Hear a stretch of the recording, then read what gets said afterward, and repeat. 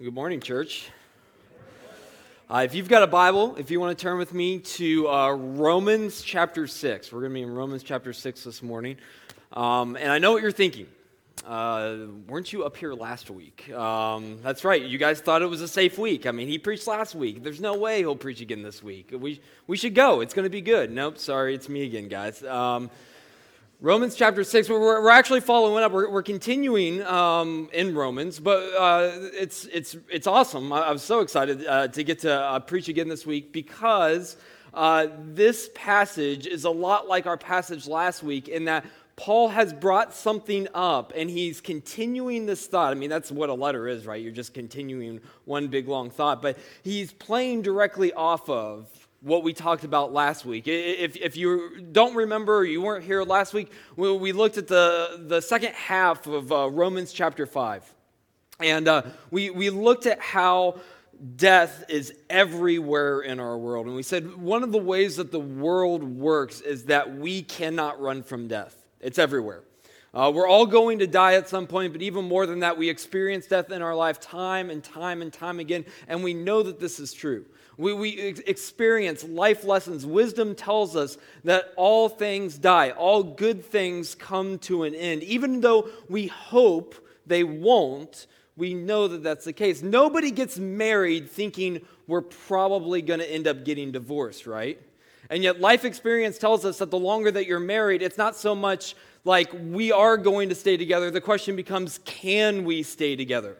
It's the difference between that first day of school and the last day of school. The first day of school, you're so excited, there's so much possibility. The last day of school, you're like, let's just get this over with already, right? Like, this year is dead, it's been awful, can we get beyond it? It's not even the last day of school, it's like the third week of school, right? You're just over it.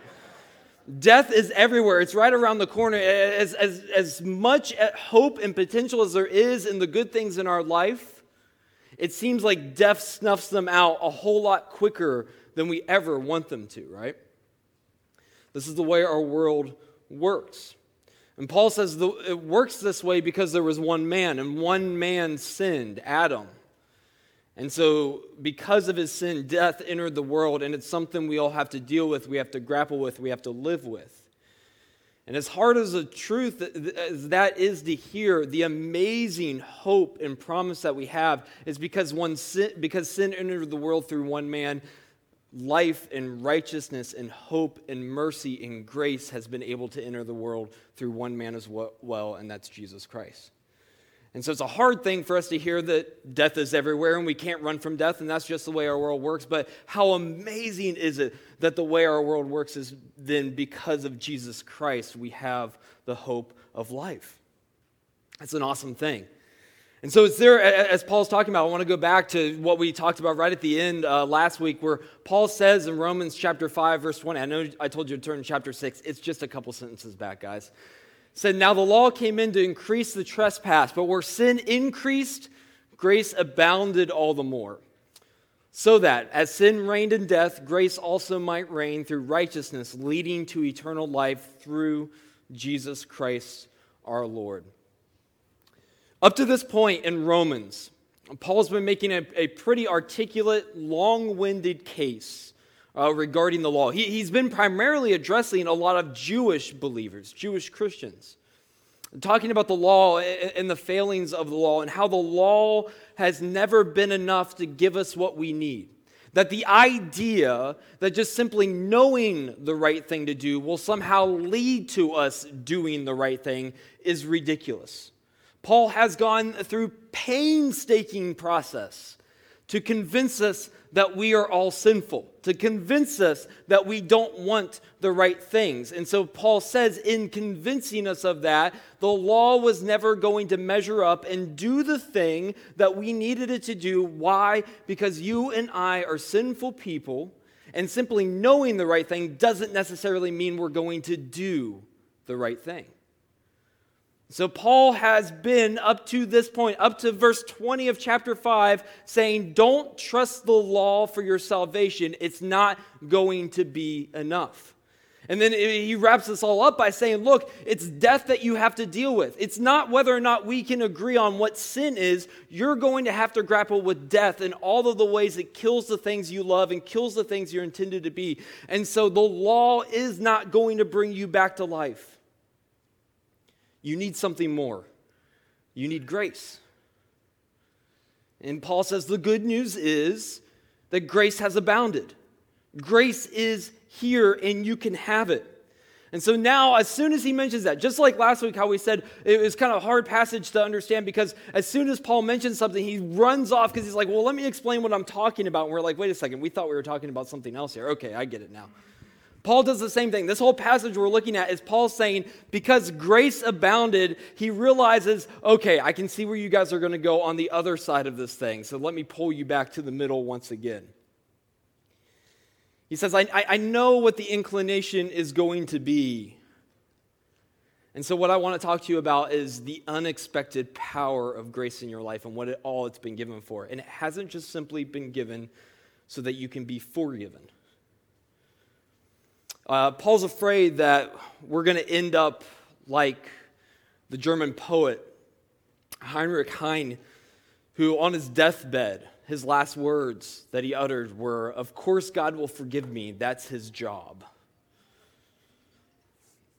Paul says if this is the understanding of what grace is and what it does and all that it's for and the power that it brings into your life, you're really selling yourself short on God's power and God's love and what God wants for you and what he's done for you.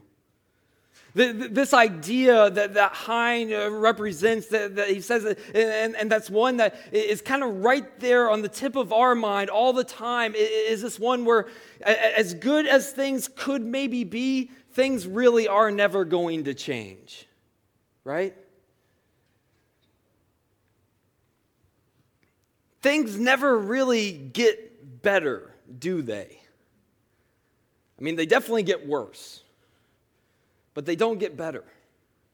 The best we can hope for in this life is kind of like the status quo, right? Like, let's just not get worse. That would be great, okay? Can we go one election cycle with things not getting worse, right? If we could just find somebody to keep things let's stay here for a while at least, get used to it, right? And yet every time it plunges and plunges and plunges and it just keeps getting worse and worse and worse. This is how you are.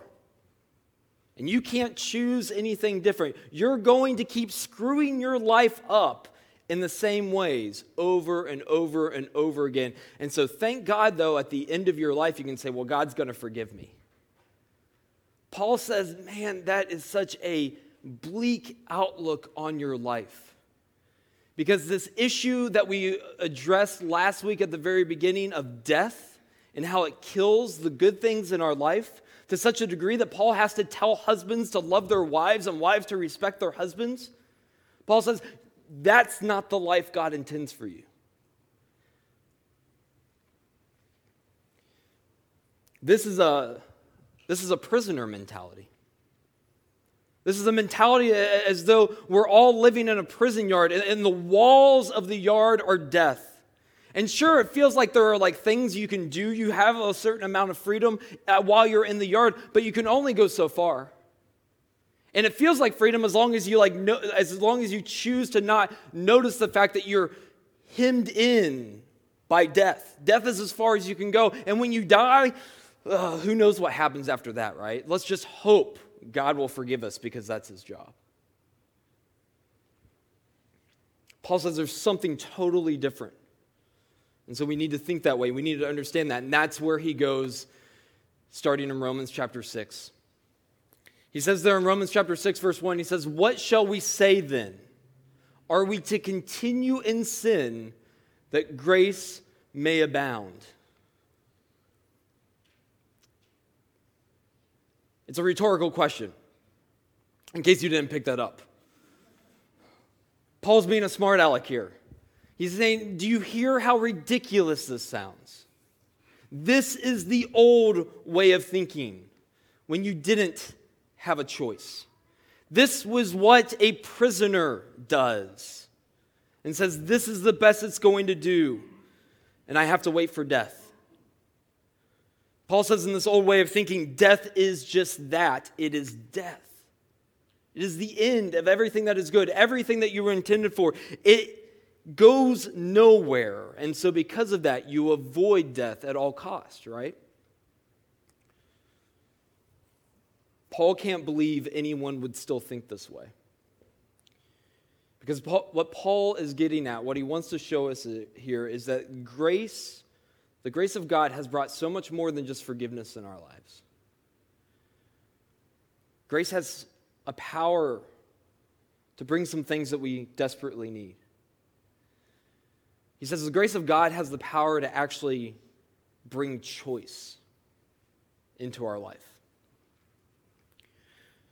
Because of God's grace, through the life and the death and the resurrection that we're going to talk about of Jesus Christ, we have a choice that has never been available to us before.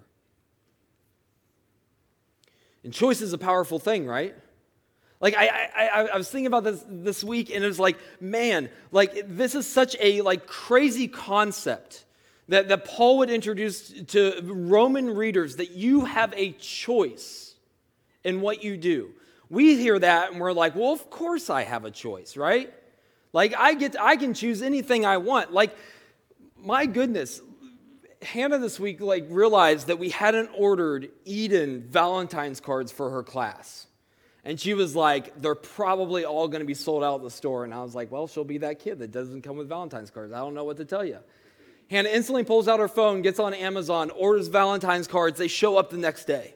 It's like, what in the world?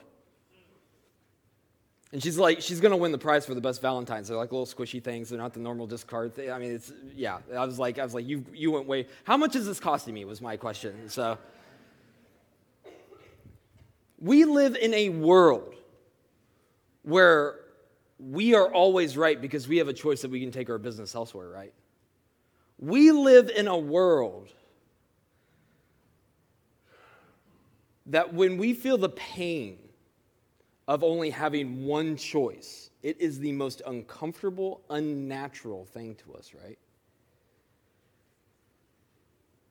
When you know you need something and yet you can't get it, it's not an option. It is the most foreign feeling to us because we live in a world of choice.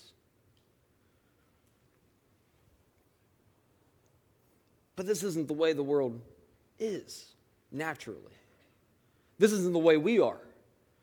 Paul says, without the grace of God, you do not have a choice in who you are or what you do. You're under the dominion of sin, and being a sinner and sinning is all you're ever going to do apart from God's grace. And what Jesus Christ has done is he has introduced grace into the equation so that you now have a choice. And so because of that, when Paul asks the questions, should we go on sinning so that grace may abound? He says, by no means. He says, by no means. How can we who died to sin still live in it? Do you not know that all of us who have been baptized into Christ Jesus were baptized into his death? We were buried, therefore, with him by baptism into death, in order that, just as Christ was raised from the dead by the glory of the Father, we too might walk in newness of life. It was a little over a month ago, we talked about this phrase, this by no means. Paul says this 6 times in Romans, never says it anywhere else in all the other letters that we have in the New Testament. It is the most emphatic way that he can say what you're talking about is crazy. Stop thinking that way.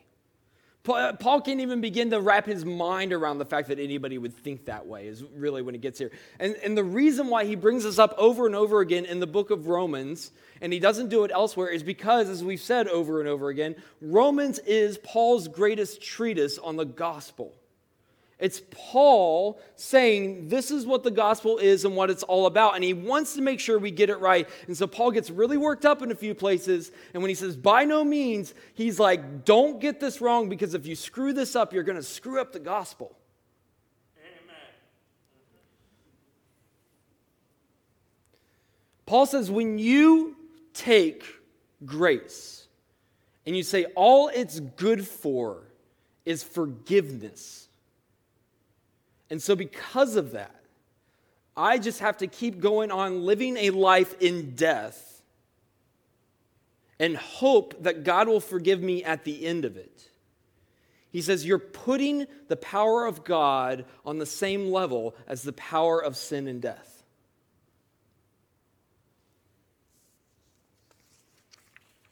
The best we can hope for, then, is that God just has the final say.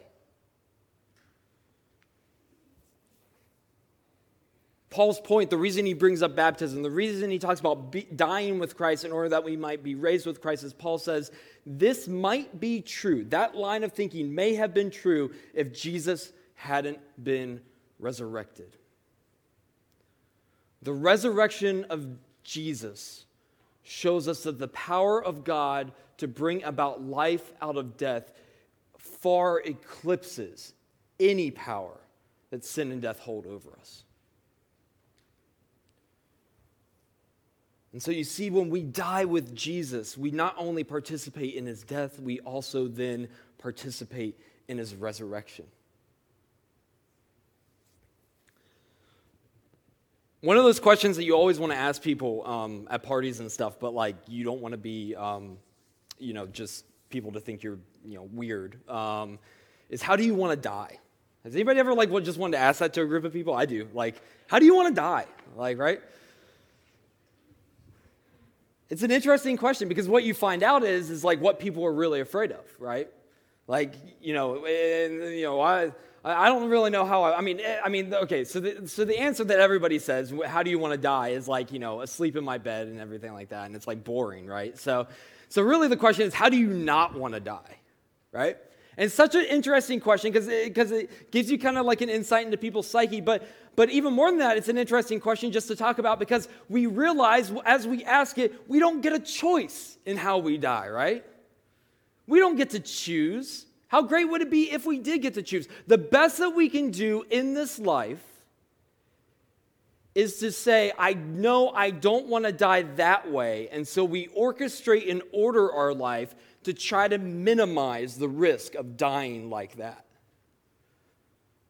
I don't want to die falling out of something really high and free falling and thinking about everything for, a few minutes, so I'm not going to go skydiving, right?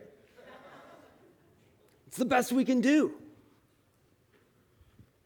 But at the end of the day, we don't get to choose how we die.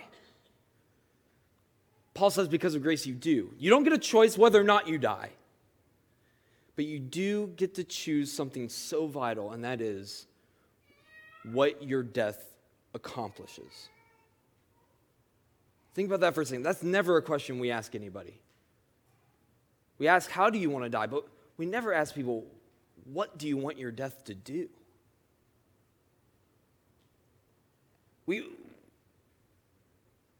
Because we see death as the end. Death is the thing to be avoided. Death is the thing to run from. But that's the way the old world worked, Paul says. He says your death can count for something now. Your death can actually do something now. And you get to choose what it does.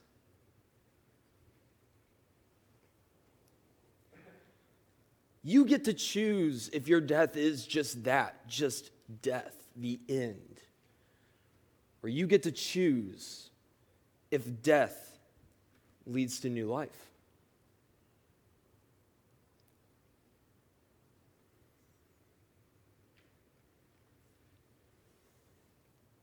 Paul says grace has the power to give you a choice to decide what your death is going to mean.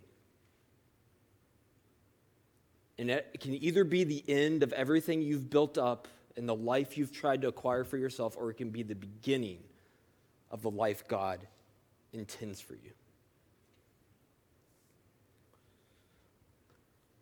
In saying this, Paul goes on in Romans chapter 6, verses 5 through 7. He says, "For if we have been united with him in a death like his, we shall certainly be united with him in a resurrection like his.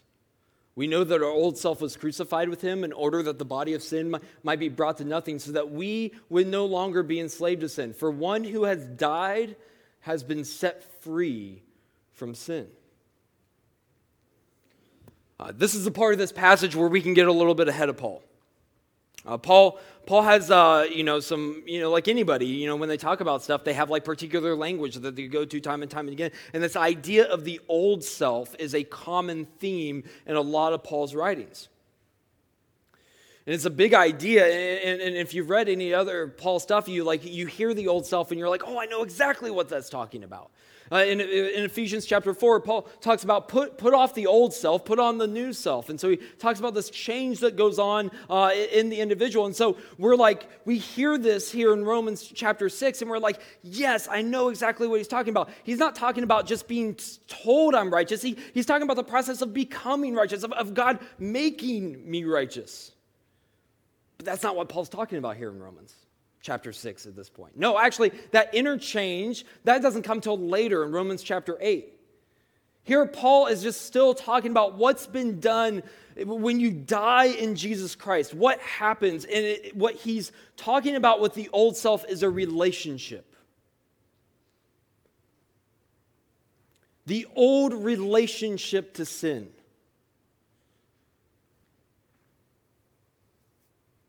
This dominion that we're under.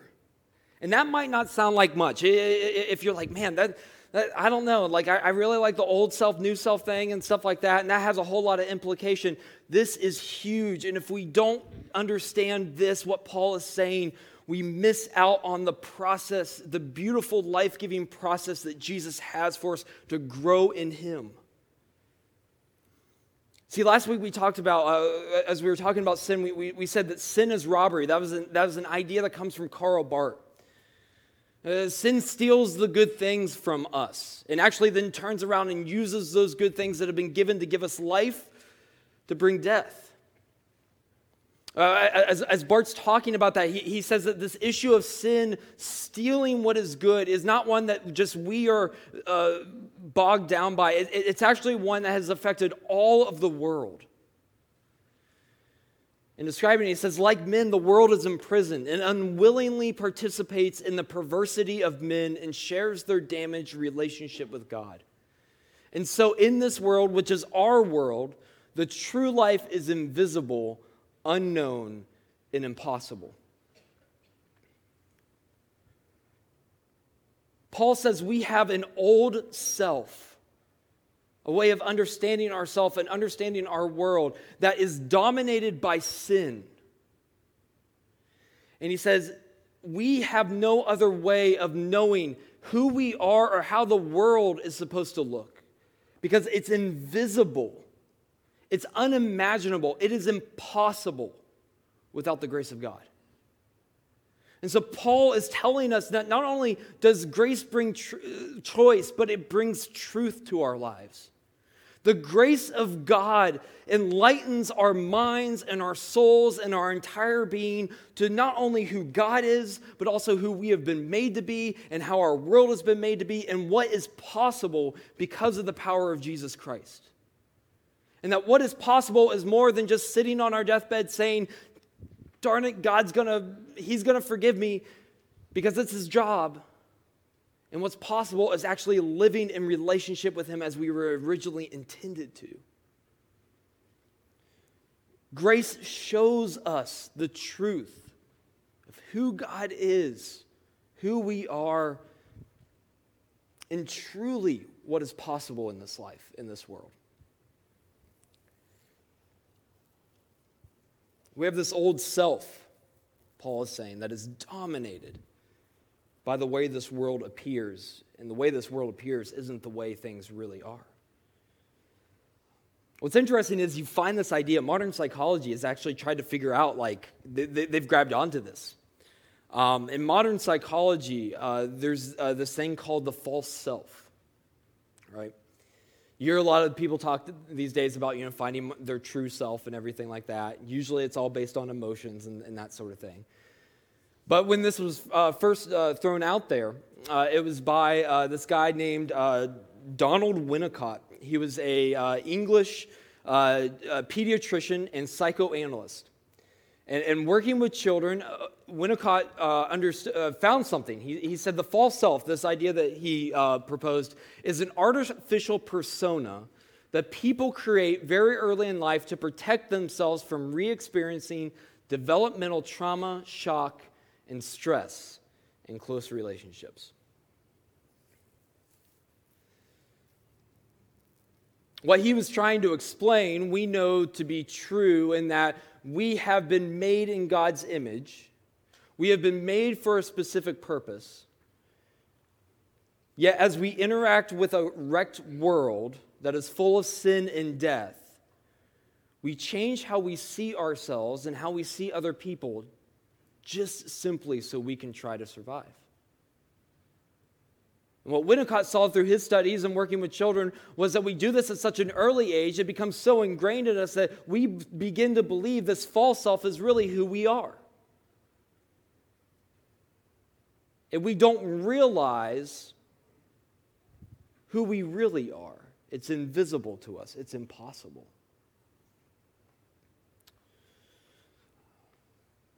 He said there are four main ways that this shows up in our life, in reality. And there are things that each of us, I think as you go through these four, we're all one of these.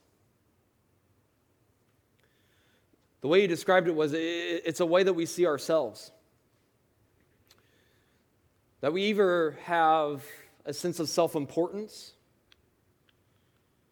a sense of self-loathing, self-protection, or self-indulgence.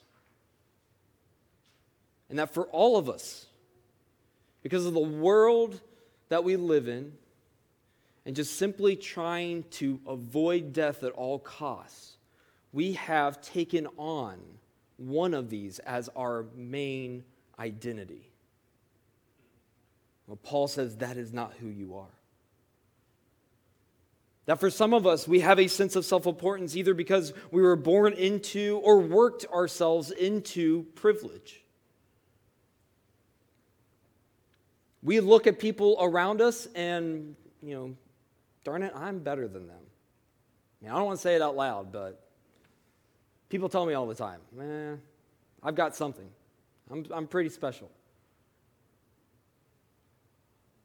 And because this is who we are and how we understand ourselves and the world around us, we feel the need constantly to assert our value, to make sure people know how special we really are, to make sure we're the ones that are calling the shots because, I'm right?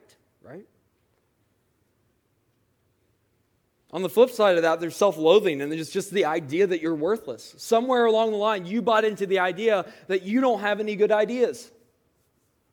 That was a bad idea. That you have nothing to offer, that other people around you are much more valuable than you. And so you don't speak up. You don't put yourself out there. There's always more that you could do. You're telling yourself you're wrong before you even begin. Paul says this is not who you are. This is not the truth. This is a lie that you've been told. In a world that you lived in that was dominated by sin and death, and that's not the world you live in anymore. For others of us, we know all too well that other people in the world that we live in are dangerous. And so we self-protect. Everything we do is calculated to minimize the risk of death. Everything we do is based out of fear. Others of us have gone to the other extreme and we self-indulge. Sometimes to forget, other times just to enjoy. YOLO, right? You only live once, really, truly, right? So you might as well enjoy it while you've got it. And so we self-indulge. For all of us, we can say that one of these ways, one of these four senses of ourself is the main way we see ourselves, is the thing we struggle with. I could just pause for a second right now and say, which of these do you struggle with? And you should be able to limit to, I mean, if you have 3, like, we should talk afterwards. But like 1, maybe 2. 3's a little much, guys.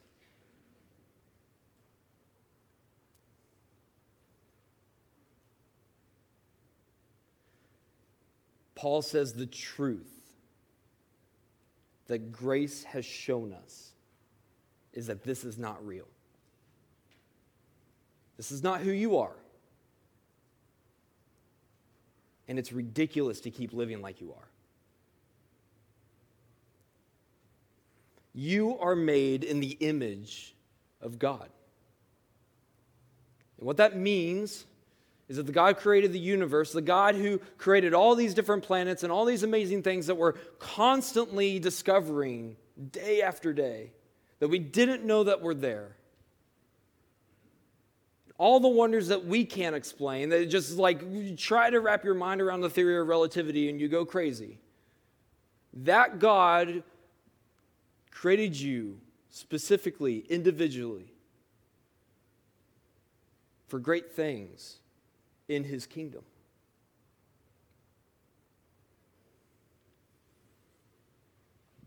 That's the truth that grace brings. And that's the truth that Paul is saying, choose that truth. You have a choice today to believe the truth of who God is and who you are and start living through that, or you can choose to remain under the lordship of sin and death. But that's all that that's going to result in.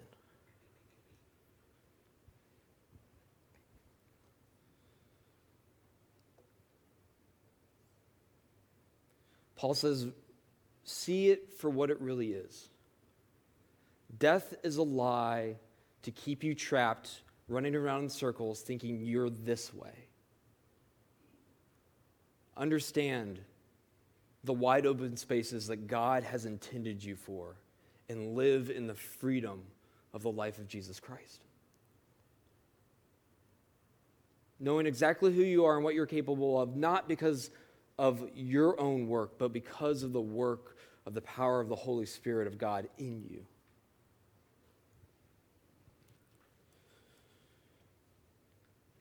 He wraps up in this section by saying in verses 8 through 11, now, if we have died with Christ, we believe that we will also live with him. We know that Christ, being raised from the dead, will never die again. Death no longer has dominion over him, for the death he died to sin once for all. But the life he lives to God. So you must also consider yourselves dead to sin and alive to God in Jesus Christ. There are 3 things he says here that are like so vital. They string the whole 4 verses together. He says, we believe, we know, and so consider. Because we believe and because we know, we should consider ourselves a certain way. The word he uses here for consider is the same exact word that Jesus uses in Matthew chapter 6, where he says, look, consider the birds in the air. They neither sow nor reap nor gather into barns, and yet your heavenly Father feeds them. Are you not of more value than they?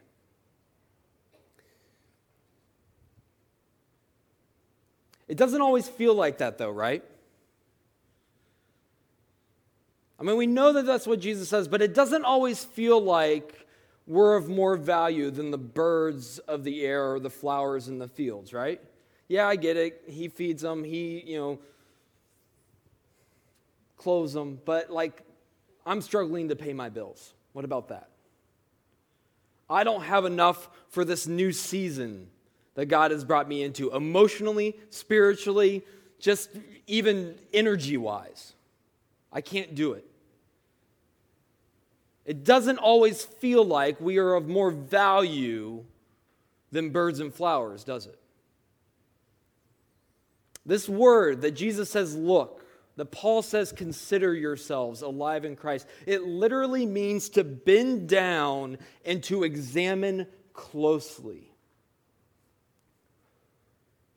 What both Jesus and Paul are saying is, it doesn't always feel like this is the truth, But the more you lean into it, the more you examine it, the more you put it to the test, you're going to find out that this is exactly the way it is.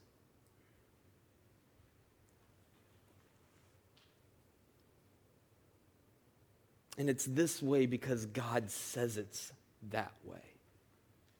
God says examine it, put it to the test. Just try it out. Try it on for size. Walk around with it for a few days. You're going to find out that I do care about you that much. You're going to find out that you are alive in Christ the way I said it. Grace finally brings something that we need so desperately in our lives. Grace brings us assurance. Assurance that what God says He's going to do, He is going to do. And God says you can be alive in Christ, you can be alive in Christ.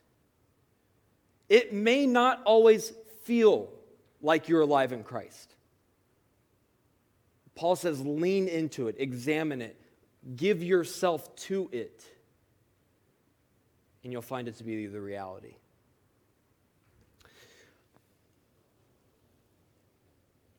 There's been a change in our relationship, in the way we relate to sin, in the way we relate to the world, in the way we relate to God, in the way that we see ourselves, in the way that we see other people. We may not always feel like there's been a change, but it's true. It's a lot like moving from being single to being married. I don't know if you guys have a similar experience that I did.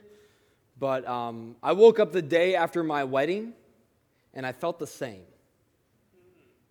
Anybody else feel that way?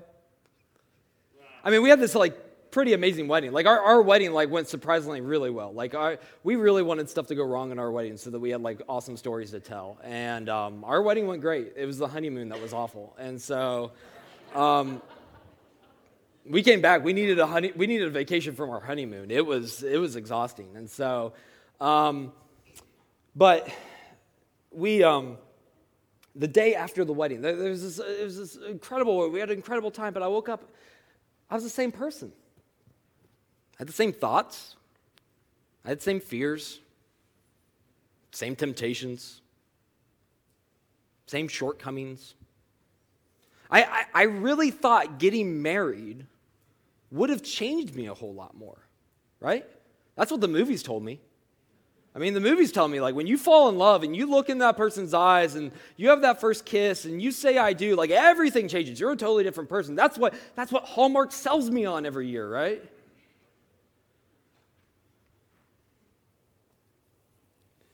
We know the reality of our world is these big things happen. There are these massive changes in the relationships and how we relate to one another, how we relate to our spouses. Are you different right at that moment? Yes and no.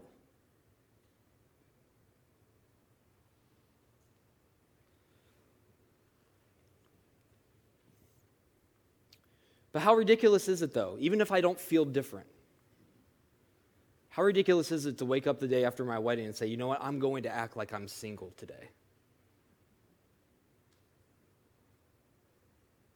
We know how ridiculous it is because we see people do it all the time. And half the time, what you just need to tell people that are struggling in their marriage is just stop acting like you're single. Stop thinking that way. Stop being that way. I get it. You still want to do the things that you did when you were single, but guess what? You're not single anymore. There's been a change in the relationship that you're in, so start acting like you're married. And I get it. There wasn't this great thing that happened and you're all of a sudden this different person and you have totally different thoughts and you speak a different language now and all this different stuff. You didn't like sports before and now you like sports. I get, that doesn't happen. When I woke up that next day, I thought, I have no idea how to be a husband. But you know what I did? I chose today I'm going to act like I'm married. Because the truth is, I am. And I leaned into it, and I considered myself married, and I learned that day how to be a husband. And then I woke up the next day, and I had a choice to make, and I said, you know what the truth is? I'm a husband, and so I'm going to be a husband today. And I learned how to be a husband that day.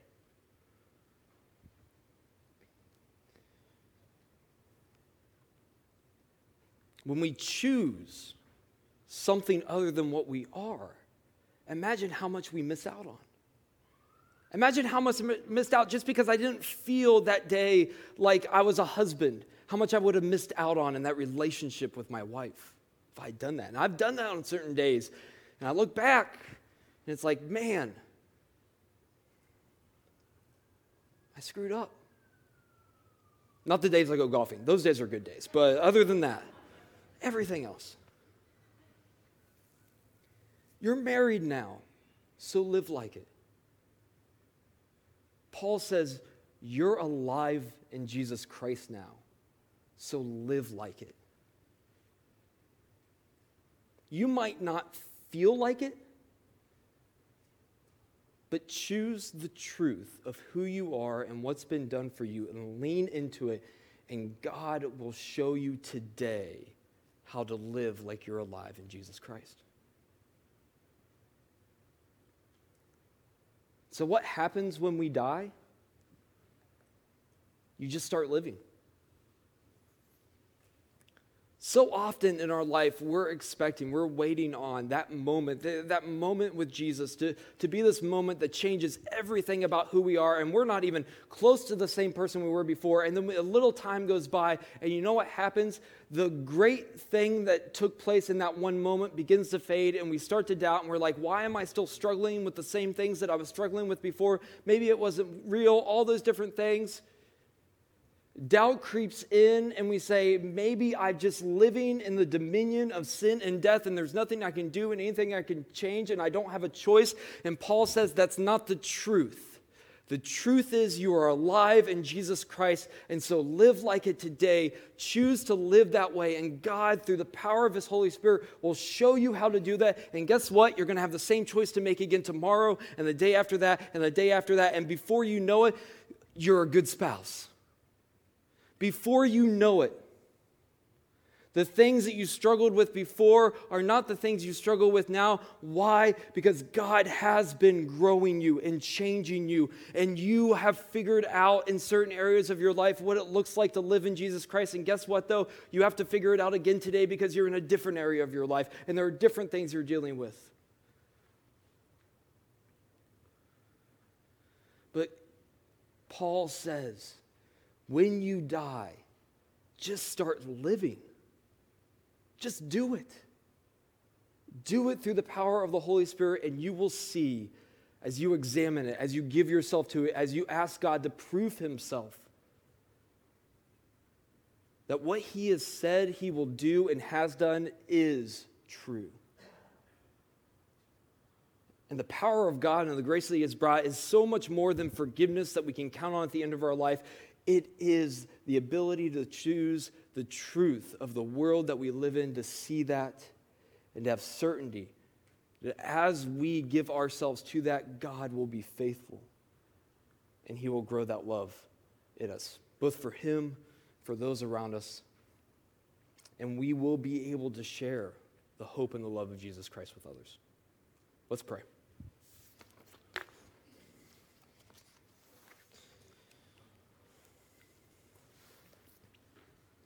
Heavenly Father, Lord, your grace, just your faithfulness, Lord, is what we need. I just ask now that we would open ourselves to you, to ask for you to show us, well, to help us make that choice. To focus on now and to say, I want to choose the truth of, I believe and I know that Jesus has died and risen again, and so I am certain that because of that, I too can be alive in Jesus Christ today. Father, would you help us not to focus on what may come or what's down the road, but just here and now that we would choose to be with you and be in relationship with you. That you would show us what it looks like to live with you now.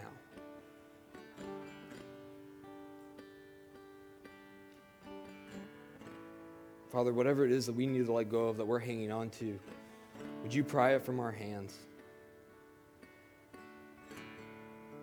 so that we would know you and only you? Would your Holy Spirit have your way with us? As we walk out, we might be able to say, I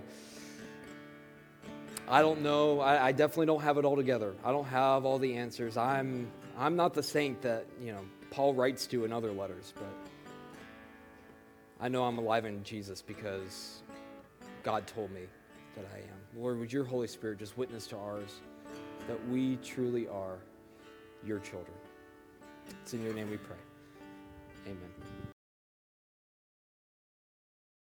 One of the effects of living in a broken world is that the way that we think our world works is that we do and then we know. And so I want to know that I'm a person of worth, and so I have to do something of worth, something great, and then I'll know I'm of worth. And so when we talk about this, when we talk about being alive in Christ, we say, well, how do I do it? How do I do it so I can know I'm alive in Jesus? And the how doesn't come until next week in verses 12 through 14. Because Paul says that's not the way the world works, actually, with God. Because it's knowing that comes first, and then it's doing. That we know because the things that are true are not because we have done them, but they're because of the grace of God. And so we can be certain that it's that way because God's done it and not us. And so we can go from here not knowing exactly what it looks like and how we do it, because this is where it gets so frustrating, because I don't spend enough time with God. I'm struggling with these temptations. I keep screwing up all this different things. So I'm not doing the stuff, so I know that I'm alive. Know that you're alive, and then allow through the power of the Holy Spirit and God's grace to do those things. You can go from here today knowing that in Jesus Christ you have been made alive in him, and through his power and his power alone, his grace, has brought you to the choice to live that way. Amen? Amen. Have a great week, guys. I'll see you next week.